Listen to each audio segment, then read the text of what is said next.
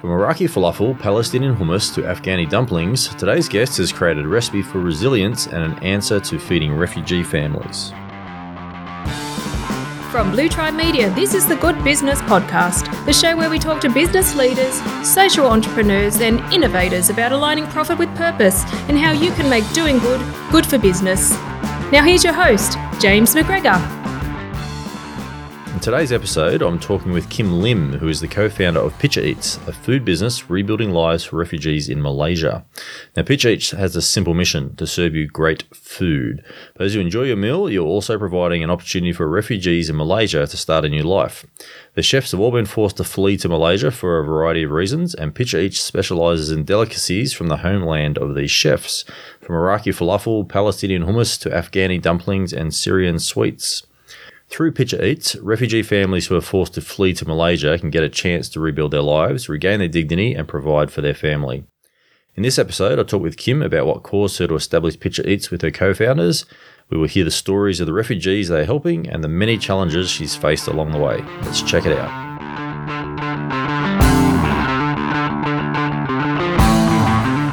So for people who may not know who you are, why don't we start off and why don't you introduce yourself and tell us who you are? So my name is Kim and I'm one of the co-founders of PichaEats and currently in the CEO position. What I do in this position is that we work on business development and partnerships more to see how we can grow Picha. And prior to running PichaEats as a food business rebuilding lives for refugees, I was a musician and I was studying music and then I jumped into being a social entrepreneur. So tell us a little bit about PichaEats. So PichaEats is a business where we do catering and mini buffet deliveries, or we call it party packages as well, that rebuilds lives of refugees in Malaysia. So how it works is that refugees who are from Syria, Palestine, Iraq, Myanmar would cook from the homes that they rent in Malaysia.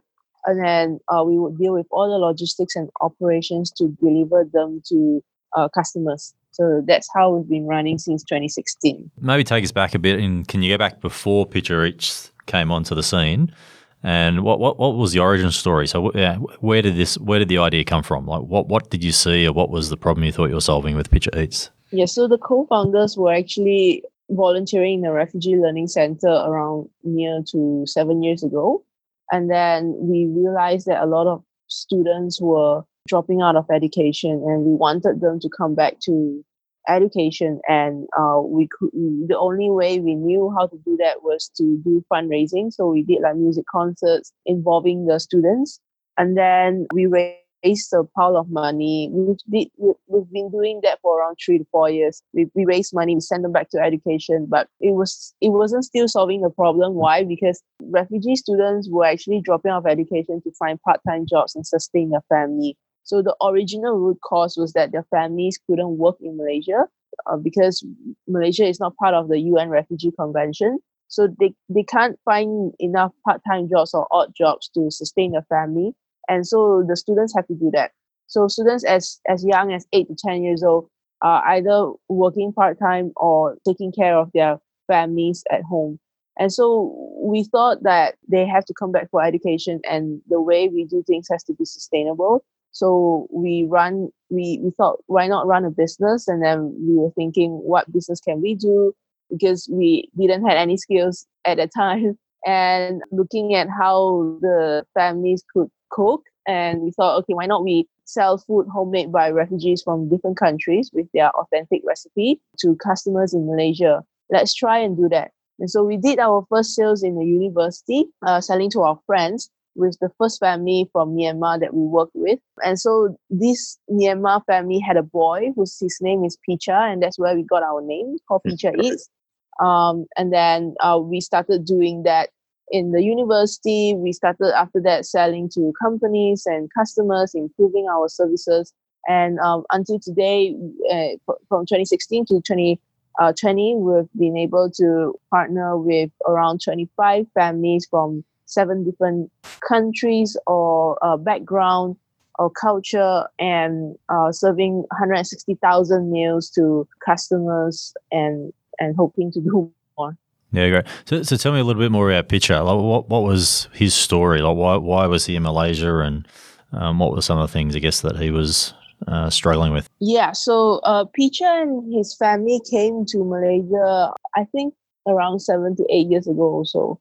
So Picha, they came all the way from Myanmar because Myanmar was, the people in Myanmar was highly persecuted by the militarians. And so the family of Picha escaped from Myanmar, came all the way down to Malaysia. We met with the mom, and the mom, they have like a culture where women are supposed to work from are supposed to stay at home and take care of the families. They're not used to the concept of working, but because they were really needing money, and we thought, okay, let's try and convince this mom to cook for a bunch of people. So she was very inconfident at the first place, but we somehow able to convince her, and after that her confidence grew.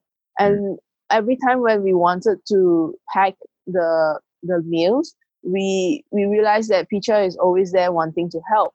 He always wanted to do something, like at least do something. And but he wasn't very much of a help, because every time we hand him a meal, he would put the meal upside down.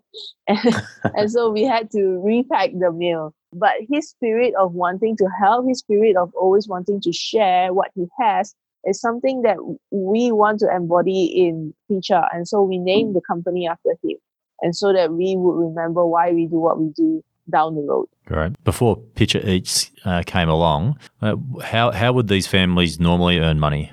Yeah, so they earn money like through part-time or odd jobs, washing cars, selling handphones, selling shirts, waitressing, washing dishes, very, very odd jobs. Yeah. So your original idea. So you worked with Pitcher's family, and you got them to cook some meals, and you basically drew on friends and family to. Did you sold that food? You were selling it to friends and family. Is that what happened? Yeah. And what was the feedback you were getting from friends and family? Oh, when we started, the feedback was really good. People have not tried food from Myanmar before. And then after that, we went into the houses of Syrian Palestinians, trying all different food. The comments that we would get from Malaysians are always like our food was dry after that, because we have very different palates with the Middle Easterns or people from the north. And so we had to do a bit of tweaking. So in Malaysia context, our taste buds are very used to wet food.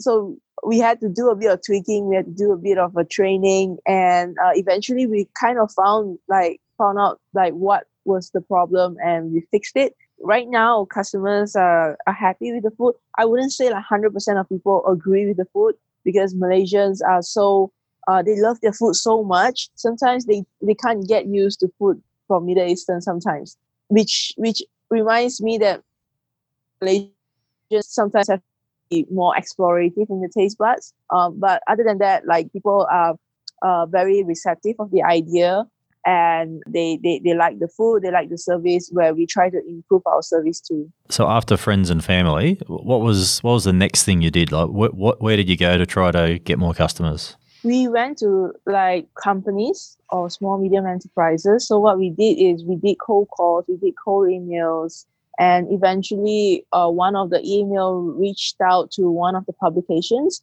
At first we asked them to buy. They didn't want to buy, but they were very happy to feature our story. So once that publication featured our story, it kind of went viral. Like people were asking to feature. The other publications were asking to feature magazines, newspapers, radios, TV, and then people knew more about it. And then word of mouth of companies, the first few companies who were willing to try us out, started to spread. And that's where we gain our publicity and start promoting more of what we do. Yeah, and so what's the sales pitch for PichaEats when you go to talk to these companies? Like, how do you position what you're doing? We position ourselves, I mean, the first 2 years, we do position ourselves as a social enterprise trying to help the refugees, and this is what they can do. They can cook. Well, before PichaEats, we were called the Picha Project, and people would always view us as a project, and a project who helps refugees with food. And last year, we changed and rebranded to PichaEats because we want people to know that we're not just a project. We're a company, we're a food business, and we're here to stay. We're here to provide the necessary training and a platform for refugees to be catering to the customers. And so today, when we are doing a pitch, we always tell people we're a food business. We're a food business. We do catering services and mini buffet deliveries. It's just so that our chefs are refugees that are staying in Malaysia. Talk us through one of those sales pitches. So when you go meet a client for the first time, how do you start off? Are you talking about the social mission first, or are you maybe give us an impromptu sales pitch as if I'm a company wanting to looking for a caterer? Yeah, sure. So we would always start off with like why we started at the first place, who are we and the problems that we face at the first place and why we exist.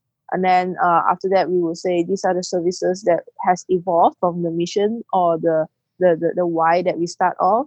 And then after that, the services that are available are like catering, mini buffet deliveries, or meal boxes. And then we would brainstorm in what way we can actually service the customers. Sometimes they don't require all these services. They require other things. And then we would think, how can we involve our work into their daily agenda? Or try to understand like how their daily agenda is like that we can put our services be part of their company. And then we will always bring food for food tasting, and that's how we do the pitch. Great, yeah. So I think that's so leading with the why. Actually, what do you tell them is the reason you do what you do? Your why. We would definitely tell them like the story of how we started or how the co-founders started, and then we tell them the problems that Malaysia has faced because we have 180,000 registered refugees. Malaysia did not allow them to work, and a lot of them might end up creating social problems for Malaysia. And so we must have a platform where they are producing and contributing. And so Picha is this platform. And when you hit that spot, people will be like, okay, I want to be part of this movement already. And then you gave them a how. The how was to eat with us, to buy with us, to purchase with us, and believe in our services because we have good reviews on Google, and you can go check them out. And through word of mouth, people knew what PichaEats is as well, and so they will give it a try. Yeah. I think that's exactly the right way to go about positioning something like this. I've just this weekend gone by, I was at a university and we were running it's like an entrepreneurship program for university students, and the very first presentation is start with why, which is Simon Sinek with his thing back in 2009. I think nailed it on the head, and it's golden circle. Yeah, exactly. And it gets people into, if you start with why, it attracts the types of customers that want to work with your product or service. But there's also a really strong behavioral science and neuroscience reason why it's really successful. Because as you said, when these companies hear your story, they want to be part of that movement. And the food's not secondary. It's still important because obviously they want a caterer. But the movement, it becomes bigger than the food. Yep. Yeah. And so what sort of businesses are you working with then? We have catered to businesses from Facebook to banking industry, insurance industry like Allianz, all the way to Google and small, medium enterprises, even local startups here as well. Yeah, great. And so going back then, when you were getting PichaEats set up, so you started off selling to some friends and family, and then you expanded to some business. I mean, what have been some of the toughest and hardest challenges that you've faced in sort of getting it off the ground? Regarding to getting off the ground, I think the first thing that we started without business background.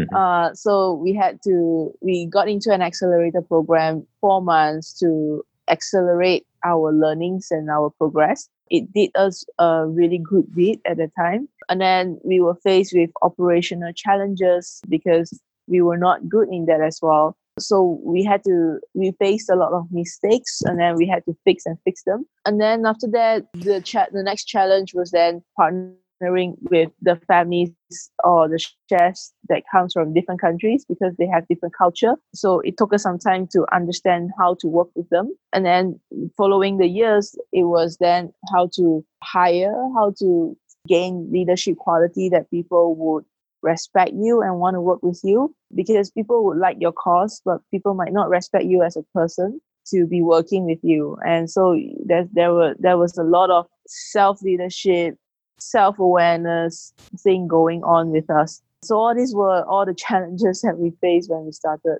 Yeah. So I just want to get back to that accelerator program, because your story there of being a student that was inspired to do something but had zero business skills to start with.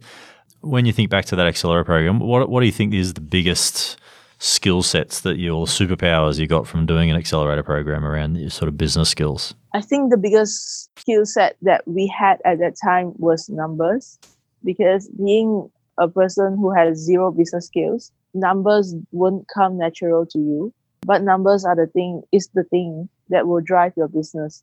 So numbers, whether it's tracking your marketing results or tracking your costing or tracking your operational level, it took us quite some time to get used to numbers. We hustled a lot at that time, but we also struggled quite some time to be understanding how numbers were so important to us. Yeah. So sticking with the topic of numbers then, so how did you, when you first started, how did you fund what you're doing? Or was it all sweat equity in trying to get it off the ground? It's a lot of sweat equity, I would say. We started without any capital. Why? Because we made people pre-order or prepay their orders. That's where we start rolling the profits. Our first capital probably was just 30 ringgit to the families or the chef to try out the food and to try cooking the food. And then after that, it was just getting the revenues in and then rolling on profits, being really lean. But one thing is, as a social business or as a social enterprise or a business trying to do good, it's very important that we remember to pay ourselves. So we started with a mindset that we had to pay ourselves, no matter whether it's a few $100 or a few $1,000. It has to be in your accounts, and then you would always push yourself to be making that revenue, or else you'll be like, okay, I don't really have to pay myself this month. This revenue is fine. You'll be contented with what you have. And so we always try to pay ourselves, and every 6 months we would add another few $100 into our salary, just to push ourselves to make sure that we make those revenues.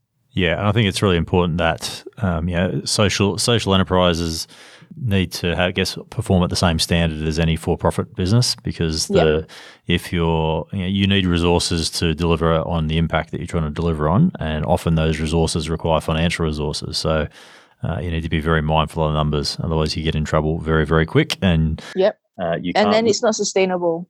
Exactly. Yeah, and you can't live on love. Yeah. As passionate as you might be about the mission, you still need to pay the bills, and you need to get customers through the door, and you need to do all those things that you need to do for a business. So, if there was someone listening out there right now, and I've just finished training 100 odd university students who have this burning desire to make something great happen in the world. From what you've learned so far, what's one piece of advice that you give someone like that? I would advise you to start now, because being a student who is near to graduating or just graduated, it's the best time to be cultivating your ideas and work on it, because you have no strings attached. You're just fresh into the scene, and if you make any mistakes, people will be more forgiving because you're fresh. And be more brave, because I think one thing that stops people from pursuing is just the fear of failing. So don't be afraid of failing, because the more you fail, the more you would learn. That's all. No one would judge you, because they know that you're still a student. Or people will probably say like, no, you can't do it. No, it's not gonna work. But those people will then, if they see you succeed one day, they will come back and tell you that, I'm sorry that I said that in the first place. So just shut your ears to those naysayers and find the people that would believe in your mission. And in that time of before graduating or after graduating, it's the best time to be doing this. You have so much time. It's the golden time. Great. Excellent advice. What's PichaEats look like today? How big are you? How many sort of chefs have you got? We are at like 10 full-timers, 15 part-timers, and partnering with near to 20 chefs right now. We used to not, so the three co-founders have no cooking background. So we used to not know how can we fix their recipe or things. But today we have an in-house chef. We can start doing research and development on good recipes or recipes that will excite people. And we can work on more of the recipes that are from the chefs and improve them. So I think one thing very important to put our mind into is to focus on the service and the product that we are selling. So it's not, in the end, yes, the social mission could look really sexy in the first place, but after that, people want to make sure that they receive the quality product and quality service. So we have a bit more manpower to be focusing on these two things today. In terms of number of meals, if you could do an estimate, how many meals do you think you're serving each week? I don't have like each week, but each month we serve between 3,000 to 5,000 meals, depending on festivities. Yeah, great. Awesome.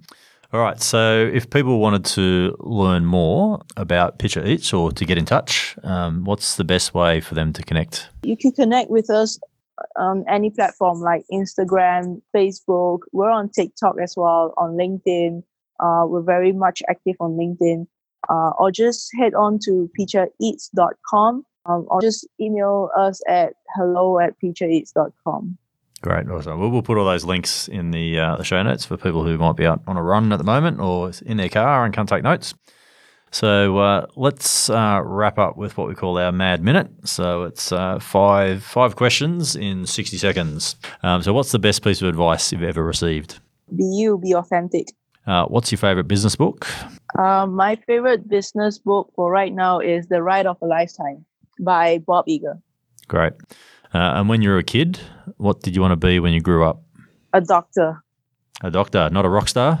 No. A rebel rock star? After that, it was a rock star, yeah. Fair enough. What's your favourite quote? Being successful is being consistent. And if you could go back in time and give your 20-year-old self some advice, what would it be? Make more mistakes. Make more mistakes. That's it? Yeah. Make more mistakes, fail more, learn more. Good advice. All right. Well, that's it for another episode. So, look, really, I think, even that sales pitch you gave before, I think that's going to be really useful for people listening. Start with why. I think the mission's great, but you also sound like you're getting those really foundational business skills around understanding the numbers and understanding that if you're going to have a business that does something in sustainability or some sort of social impact, it also needs to be a sustainable business. So wish you the best of luck in the future. I can't wait to see what you guys do, and thanks for joining us on the Good Business Podcast. Yep, no problem. Thank you so much.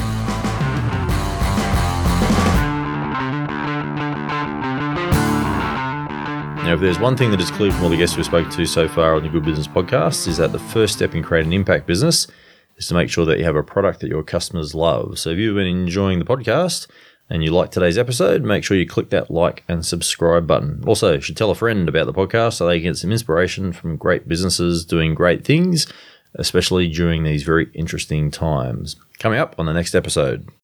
Essentially 70% of fresh water goes to agriculture. So if you wanted to, and then 70% of our freshwater contamination comes from agriculture. So if you wanted to solve water, you really needed to get into ag. Our next guest went from backstage on Broadway to centre stage in the urban farming revolution. You won't want to miss this one. Well, that's it for another episode of the Good Business Podcast. I'm James McGregor. Until next time.